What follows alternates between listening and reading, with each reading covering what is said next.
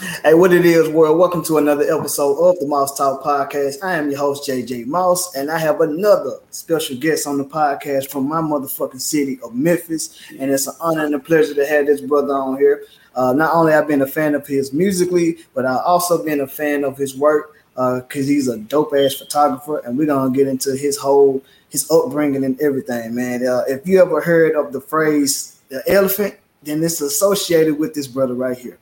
He is the founder of the agency.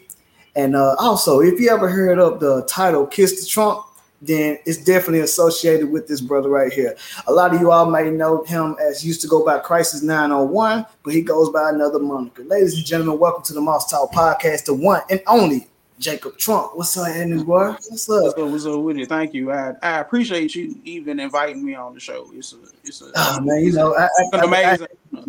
I had to get you on here, man. I had to get you on here. It's a lot of people who create that don't get a chance to be appreciated. So every moment that you get appreciated, I mean, is important to cite. Yes, man. I'm just glad that I'm able to get you on my platform, man, because I've been a fan for you for a very long time, man. So we're gonna begin at the genesis of Mr. Jakub Trump, man. What part of the city you from, man? Okay. My story is complex. So I was born in North Memphis. So I'm natively, like, I'm a North Memphis baby, like 38106, like middle of North Memphis, like right there, like Chelsea and Pierce, right there, like Guthrie Elementary, like this the area that I'm from, and around the time when I was about to start school, like kindergarten, like we moved to Fraser, and I ended up going to like Jordan Hills. So like we were in that Fraser, like Bay area, like deep in the Bay, like I stayed on Denver. And, Okay. Stayed on there for pretty much my whole like high school, like everything up to high school. I stayed in Fraser. Real cool. My upbringing was a blessing. I would say that I had both parents. Like a lot of people don't get a chance to have it. Like I got a chance to see the beauty of seeing a relationship that works and cares for the offspring, and that is really the reason why I look at life so positive. Like it's a reason. Like I feel like everybody should feel like I did growing up. Like that's a thing for me. Like I want men to be in the lives of children. I want everybody to be on the same accord, and I think all of it goes to the upbringing. So I was good. I ain't getting too much trouble. I pretty much was. I stayed to myself. I was isolated. Like I'm not a real social person. Like outside of music. Like music is one of the ways that I get myself out to people, because usually I'm just kind of like I be in my own little silo, and now I create and I experiment and I let people in, and I just kind of take it from there. But yeah, like it's pretty good though. Pretty good. Now, so were your parents like strict or anything as far as like they strict on you as far as like what kind of music they let you listen to? Not. I mean, I want to say that it was we had a good mixture. Like my father was mostly it's like Sam Cooke, Otis Redding, and my mother was like gospel 100% of the time. So it was, and then like as we got a little older, like you start to get a little creeps of like R&B to come in, a couple of different like genres of music you get exposed to. But for the most part, growing up, it was just gospel and like old like soul, like blues, and like my father loves blues, and it's just there was the type of atmosphere I had growing up, like as far as music. Yeah. So it's basically safe to say that with your parents and them basically instilling that type of music into you, kind of made you have an old soul. Yeah. I can definitely say that because at this point in my life I live what you could say a farm. So like at this point I'm really like one of the, you could say old soul, because I feel like I have been here before. Like I feel like a lot of the stuff that people get excited about, I don't get excited about. So it's like I feel like I'm in a lane of my own. That's why when I do create something, it's typically not like everybody else's because like I'm not chasing the same things. Like it's when I create something, it's more about the journey of creation compared to when I get done creating this, how many people is gonna buy it. Like it's kind of like the genesis of why I changed the name from Crisis to Jacob Trump because it was the reinvention, like it was the creation of something else. Like Mhm. I wanted to create an entity, a body of work and a musician that like it just embodies a lot of things and I just wanted to create something just completely different, like completely. Now, speaking rap wise, where we come from, the city of Memphis, we already have a rich musical history. Who were you, I'm saying, starting to listen to within the city as far as rap wise?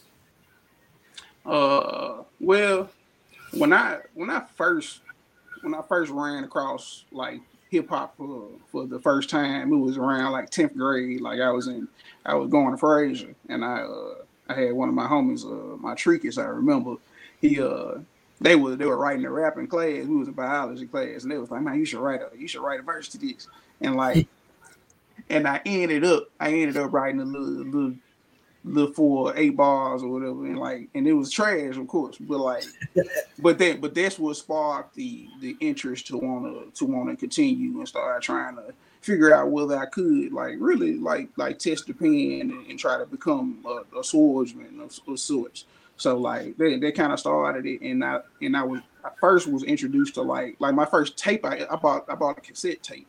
I bought BG Chopper City in the Ghetto, right Classic, right classic. down, and I bought it right down the street from 201. So it was like that was my first tape I ever bought. So I listened to that until I broke the tape, and then after that, I got introduced to like most of the Memphis people, like your Project Patch, your Juice J's, just basically everybody from 3 6 Mafia. Like there was the start because I listened to Project Pat. I think Project Pat is probably my favorite Memphis artist ever. So it's Yeah, like I've heard you make statuses about that like a lot of times. So I'm saying you always, yeah. I'm saying you always pay homage and salute to Pat, man. Ah, yeah, because really, because can't nobody can imitate the fact that he created a lot of flows that people use now. Like you can't take that away from Pat. And then if you listen to his music, he was the first person to take something that was so grungy, so ghetto, so hard, so raw, but he made it seem so soulful, and it created something completely different in Memphis, and I appreciated it, and that's something that I wanted to take into consideration when making my own music like this. Like that's an influence that like it shouldn't die. Like it shouldn't be like one when Project Pat stopped making music.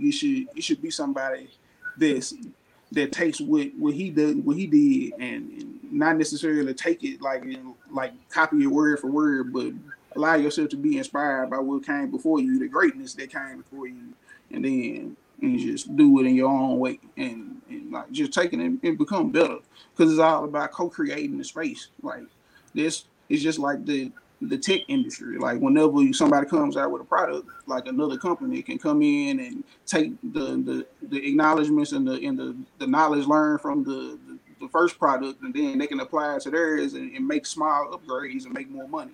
And Mm. in hip hop, this is what we do. Once you drop a new flow on the song, it's out there in the world. So now somebody can take it and create upon it and do something different. And then all of a sudden now it's a new product. And now you gotta co-create in the space. So I think that's what it is. So it's well, as far as like people from the city, and I mean it's not just them. It was a lot of people. It was even people from my neighborhood. It was a dude named Player Black, not Gangster Black. It was a dude named Player Black. Like, and they had a whole CD called "A Rap Game," and that was one of the most influential things in my upbringing. Because in Fraser, like he was the first person I saw that was rapping. Like, there's somebody from the neighborhood that actually dropped the tape. Like, I'm like, bro, you can drop the tape. Like you actually can like put out a CD. Like that's crazy. And like I was trying to record with him and I never could. So it's like whenever I did get a chance to record, I just kind of took it and ran with it. So. Oh man! Now, as you basically you're on your musical journey, like you started basically like studying the greats and stuff like that. Like when I know a lot of us when we make the decision to pursue like rap, and a lot of us choose a lane. And one thing I can say about you, you are a supreme lyricist. Like, what made you choose the lane of wanting to be a lyricist? Uh, around the time of the beginning, like it was when I first started rapping, like I thought it was uberly important to have the best vocabulary in the world. Like you had to know all of the biggest words. Like you had all your words had to have 7 syllables. Like you had to not even understand the verse for it to be bumping. So it's like I went through that whole phase when I first started. So really my rap style has kind of digressed to try to conform like my extra verbiage for no reason into something that was malleable to listen to and like to be able to consume and enjoy it and keep playing it back and forth because like it's a like listener fatigue is a thing too. Like a lot of people don't understand about listener fatigue. Don't ain't nobody gonna listen to you constantly hitting them with bars when if you're not giving it a chance to breathe when you can have people like Chris Stapleton, like I know it's not the same genre, but you can have Chris Stapleton write seven words in a sentence and it can feel different than you saying 17 words in a bar. Like it's all about what you say and how you say it compared to just finding the most eloquent way to say the same thing. So but that's kind of that was kind of like the beginning of where my thought process on lyricism is where it started.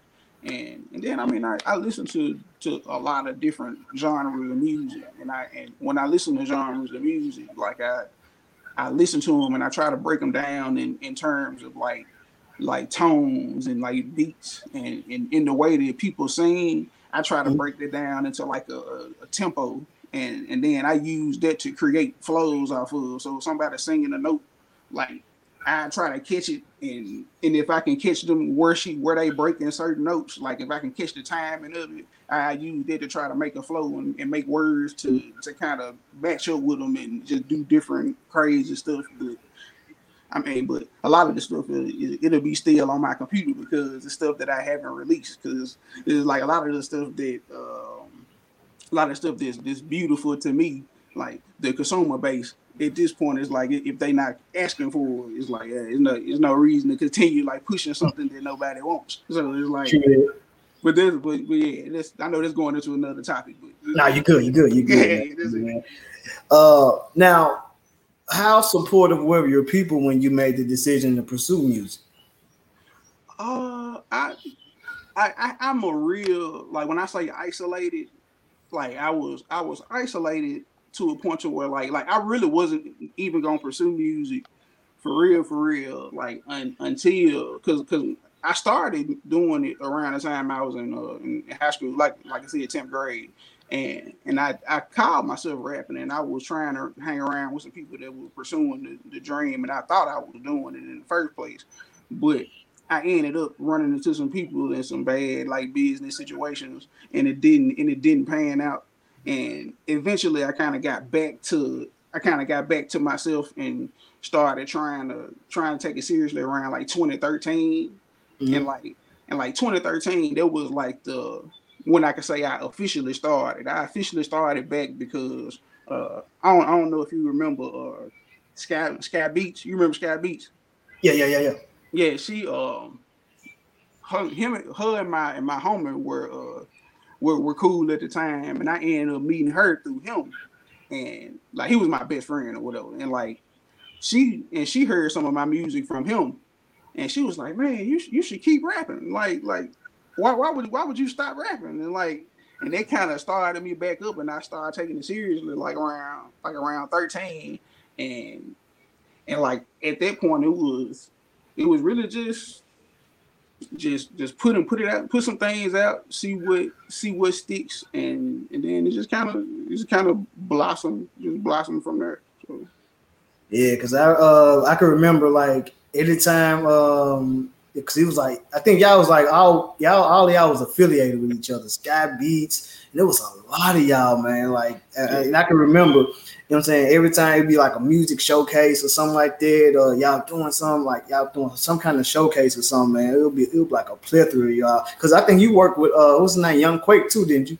Yeah. Yeah. It was a whole lot of people there. Yeah, it was a whole lot of y'all, man. It was like a big underground scene, man. That shit was dope. Yeah, because that was a great time in Memphis history. That and if people didn't like embrace it while it was here, like I know COVID kind of put a little halt on stuff, but we gonna get it back soon. Like people been throwing shows, and of course, I'm hoping it's safe as possible. People been throwing shows, but it's coming back. Like that, the time that we were doing all those shows, it was it felt like a brotherhood. It's like like one person had a show on this corner, then 2 blocks down, somebody else had a show on this block right here. Somebody downtown with a show, somebody around the corner with a show. No matter where you go, it's somebody that got some music somewhere. So that was a beautiful time. I'm really anxious and ready to get back to that. Like I want to get back to that for real. Yeah, man. Because one of my childhood partners actually is RE Double, and we was talking about that one time. Man, he was just talking about how like because he was part of a YN generation and shit like that, and just how that underground scene was at that time. Because like a lot of them shows I couldn't, you know, make it to because I was working all the time, but I kept up with it on my timelines. Like I know they killed it. So either when you was posting some videos or he was posting some videos, Sky Beats posting some footage and shit like that. That's like, man, that underground scene was just so dope at that time, man. Yeah, it was deep. It was deep. That's the thing. Like it wasn't just one person. It was like it was a plethora, y'all.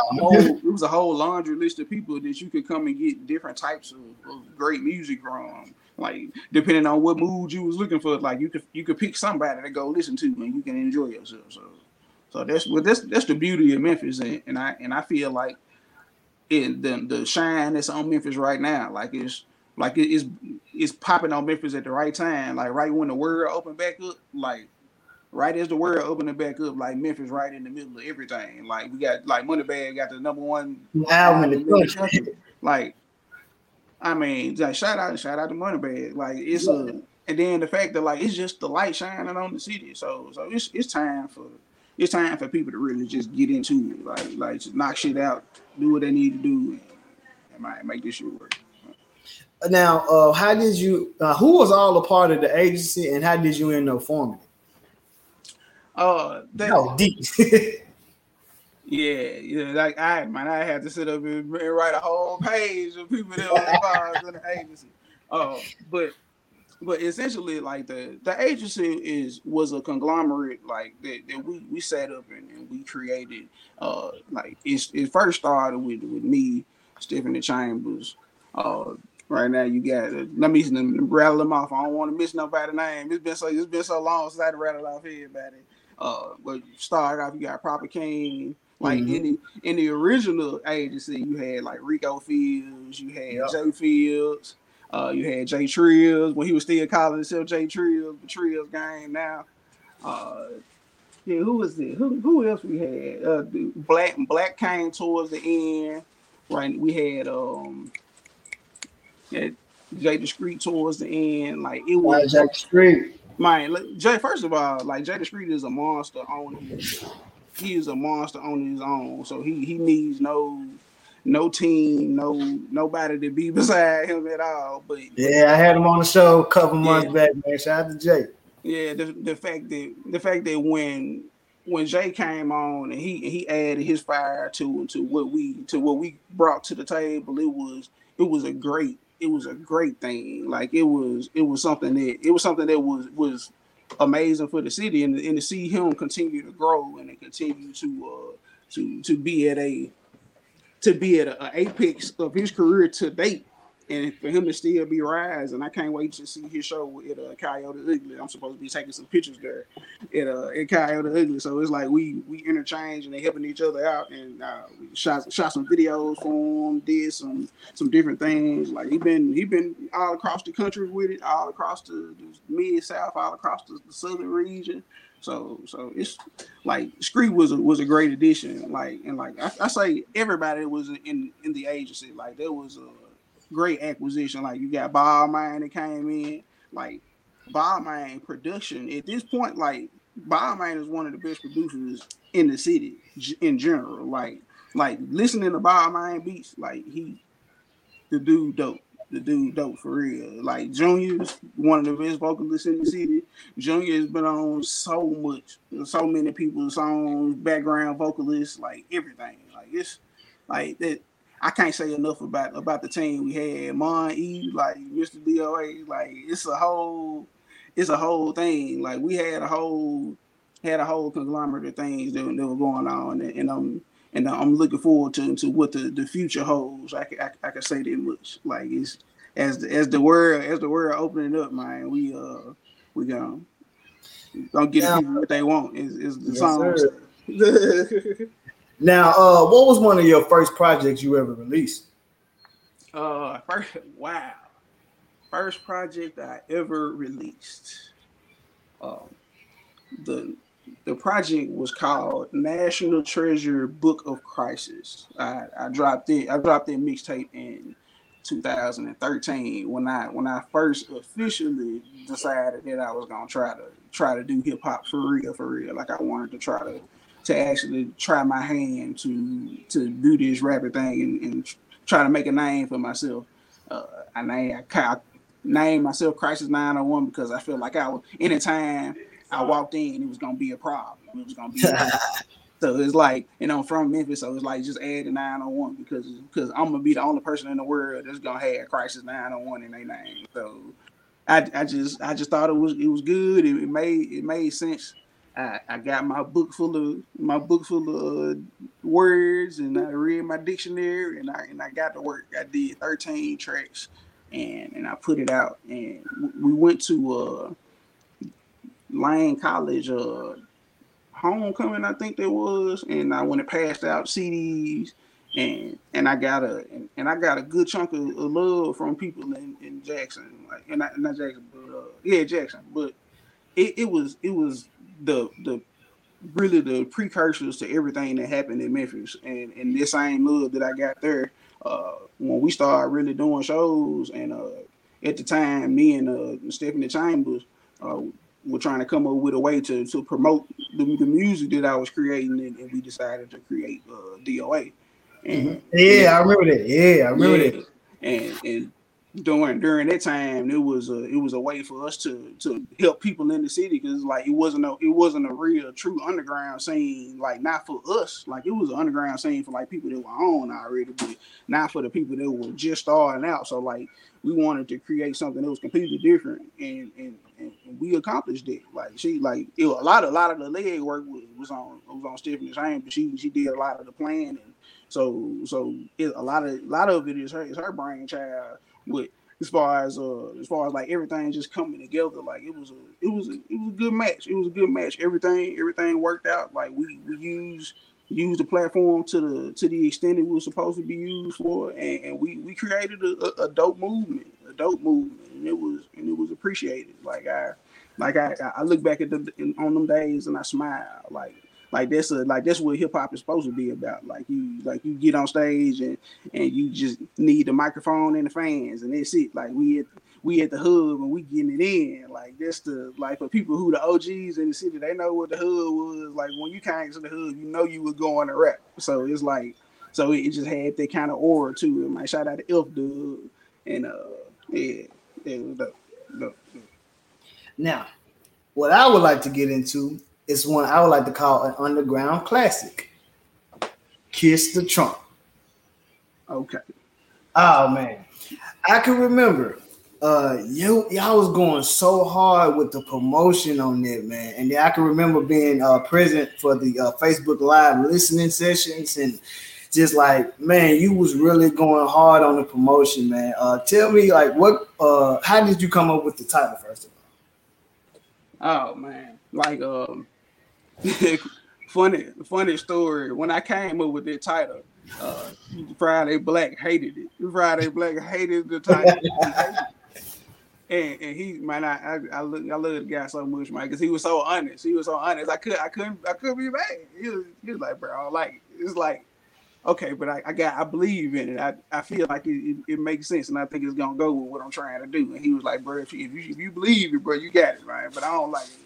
And then eventually he came around to where he just started rocking with it. But Kiss the Trunk was really because at that time I just felt like I was, because I had been on the scene for a while, and I was doing some shows, and I was doing some. I mean, I was just kind of getting around, doing some open mics, doing some actual shows, and I feel like, you know how when you get a chip on your shoulder when you first start out, you act like don't nobody listen to you, even if you ain't did everything you need to do on your end, like everybody else, like you come in with the chip on your shoulder. So it's like I ended up like just feeling like I was overlooked, and then around the time I started calling myself like the elephant in the room.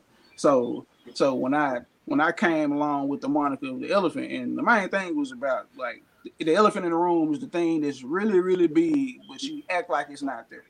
Like the thing that no matter what you do, you're not gonna be able to get away from it. But you still looking at it like you're trying to look past it, and there ain't no way to look past it. And Kissing the Trunk was just paying homage to the elephant in the room. Don't act like you don't see me. So like I just wanted to create something that was a real fluent album. Like because Kiss the Trunk was a mixtape. They wouldn't even know. Like I wasn't even going into Kiss the Trunk with like the perception that there was gonna be like a defining like thing for me. Like when people heard it, that they were gonna really like put that on a platform that a lot of people put it on. And to me to this day, it's still, I won't say surprising, but it's humbling because some things that I did, I thought I could have did so much better, but some people were like, nah, you should have kept it exactly the way it was. Like it was perfect the way it was, and like yeah.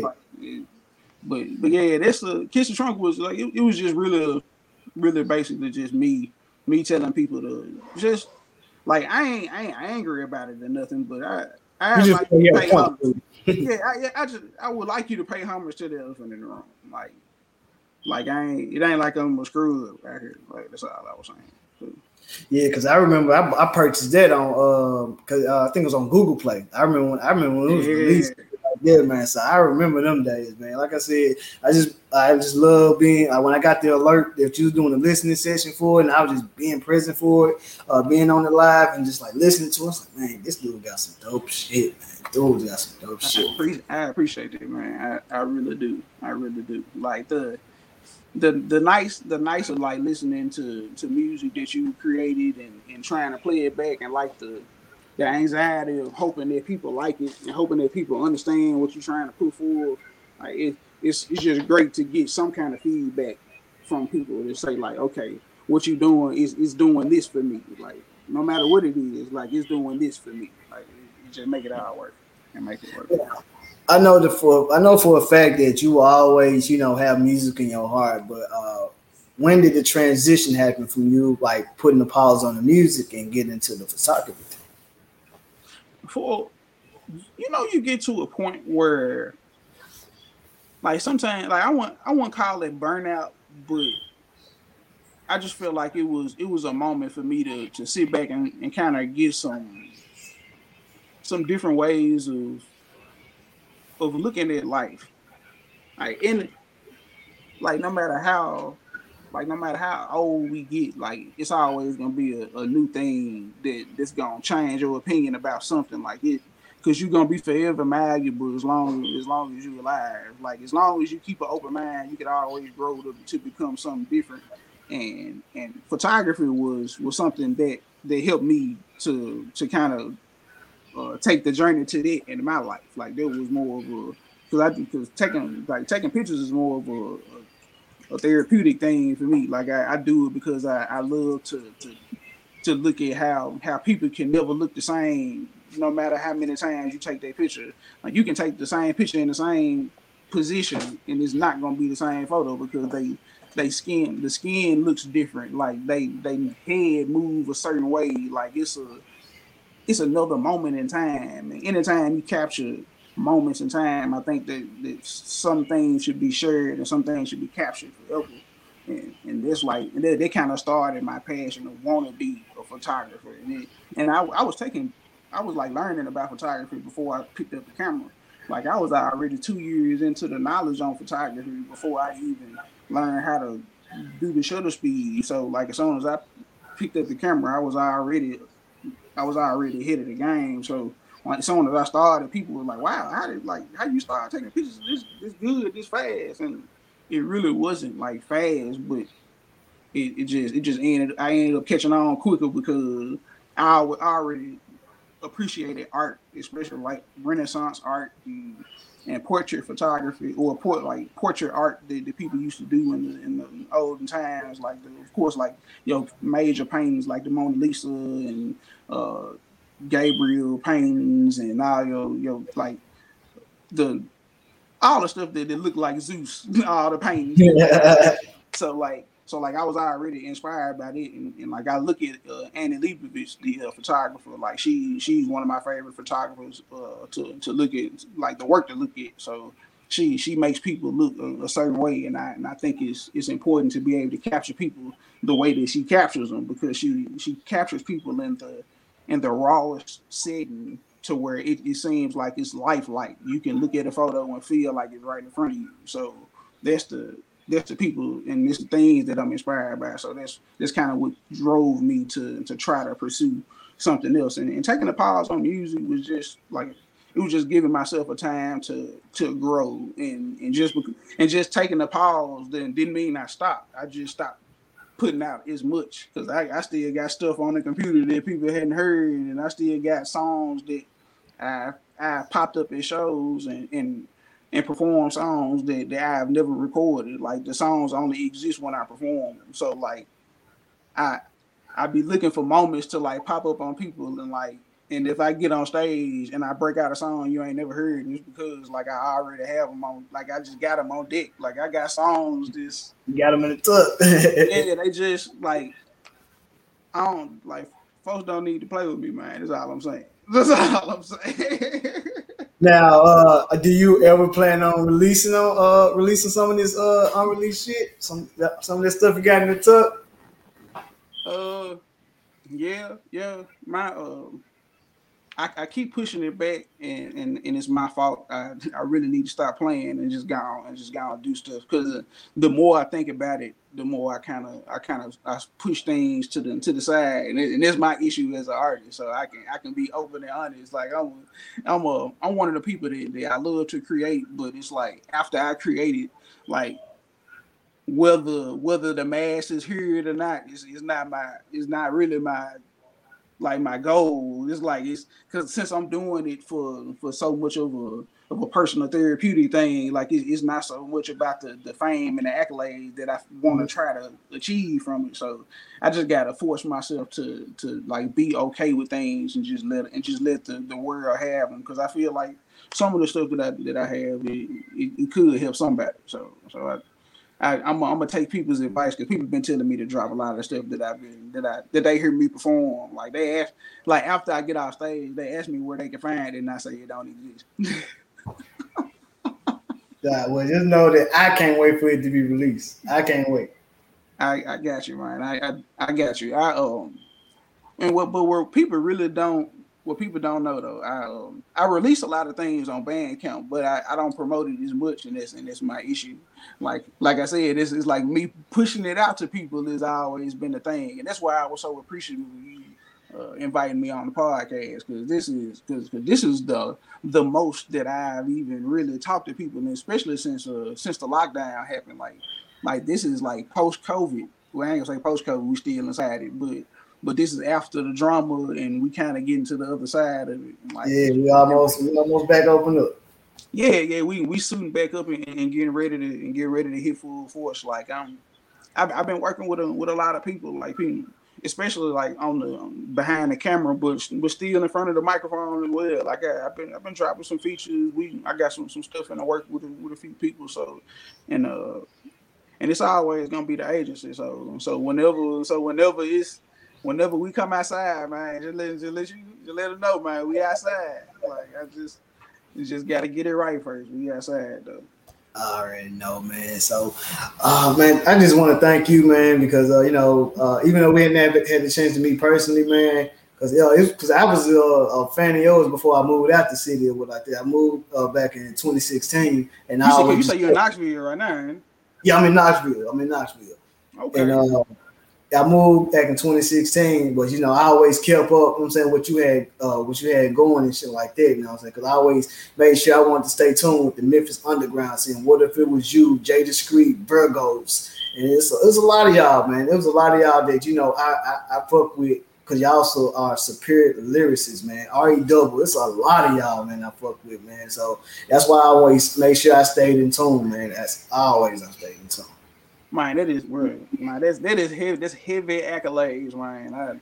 I appreciate it, and I take that to heart, man. I got some stuff that's in the works because my next project. I'm saying it on here because I'm saying I'm gonna drop it, and I'm gonna make sure you get the link to it so I can go and Yeah. yeah. But the project is called Dark Coffee Vanilla Lemonade, and Oh, shit. That's and a it's dope topic.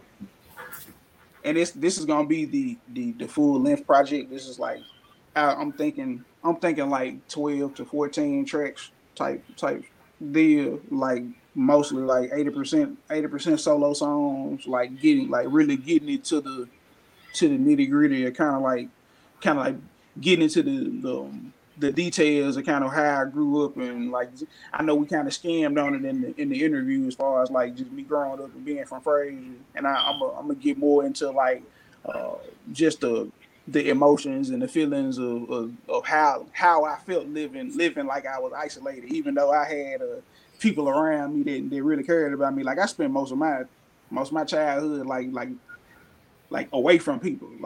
Like they come to like you in order to talk to me, you gotta come to me. Like and that's kind of how I was. So like in the movie I say I'm about finna say in the movie because that's really how I feel to me. Like this is gonna be like the story of who Jacob Trunk is like from the beginning, and this gonna be what I use to kind of build the whole like Dark Coffee Vanilla Lemonade to kind of show both sides of who I am as an artist. It's like, and then because as much as I do the rapping, it's like I do the singing too. So Yeah, you do. Yeah, you definitely do. Like I and love like this. a lot of people like I sang like I had an opportunity to rap and sing for a Sony A&R, and he told me he signed me as a singer before he signed me as a hip hop artist, and like and that's the craziest thing because I've always looked at it as the complete opposite. Like it's like I always been a rapper at heart, and like no matter how like because I haven't even talked about the singing in this whole interview, and it's like that's a whole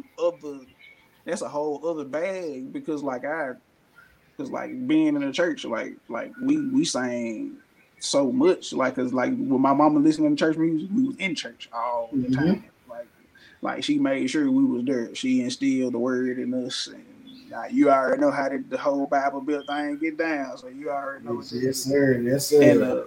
like, but all of it, like it just kind of it made me into and it's like I don't want to talk about myself like I'm in the third person or something, but it's like I look at my artistry as something that's it's gonna be something different, like because I got some things in the work that's gonna tie in the music and the photography together, and it's more of a and like my music would be more of experiences than just songs. So like you kind of gotta see what I see and kind of feel what I feel for you to be able to understand some of the stuff that I'm really trying to portray in the light that I want to be like kind of put in. So like it's gonna be a great year. Like 2021 is looking to be good, and I'm just anxious to share with everybody.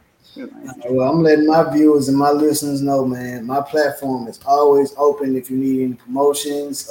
Like far as when you get close to, a promo one for the project, man. I'm always here, man. Shit, hit me up, and I'm always here for you. Always love and respect over here, my guy.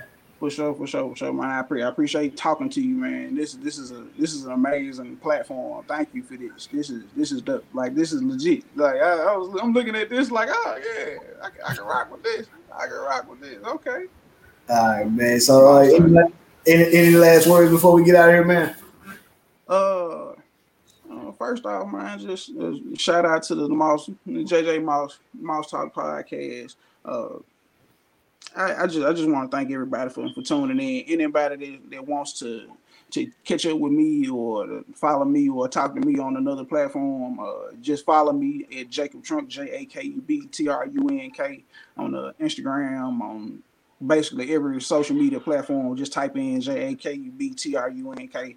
I'm the only one in the world that's named Jakub Trunk spelled like this. So like really outside of that, man. Thank everybody for tuning in. Like I said, thank my Mouse Talk podcast.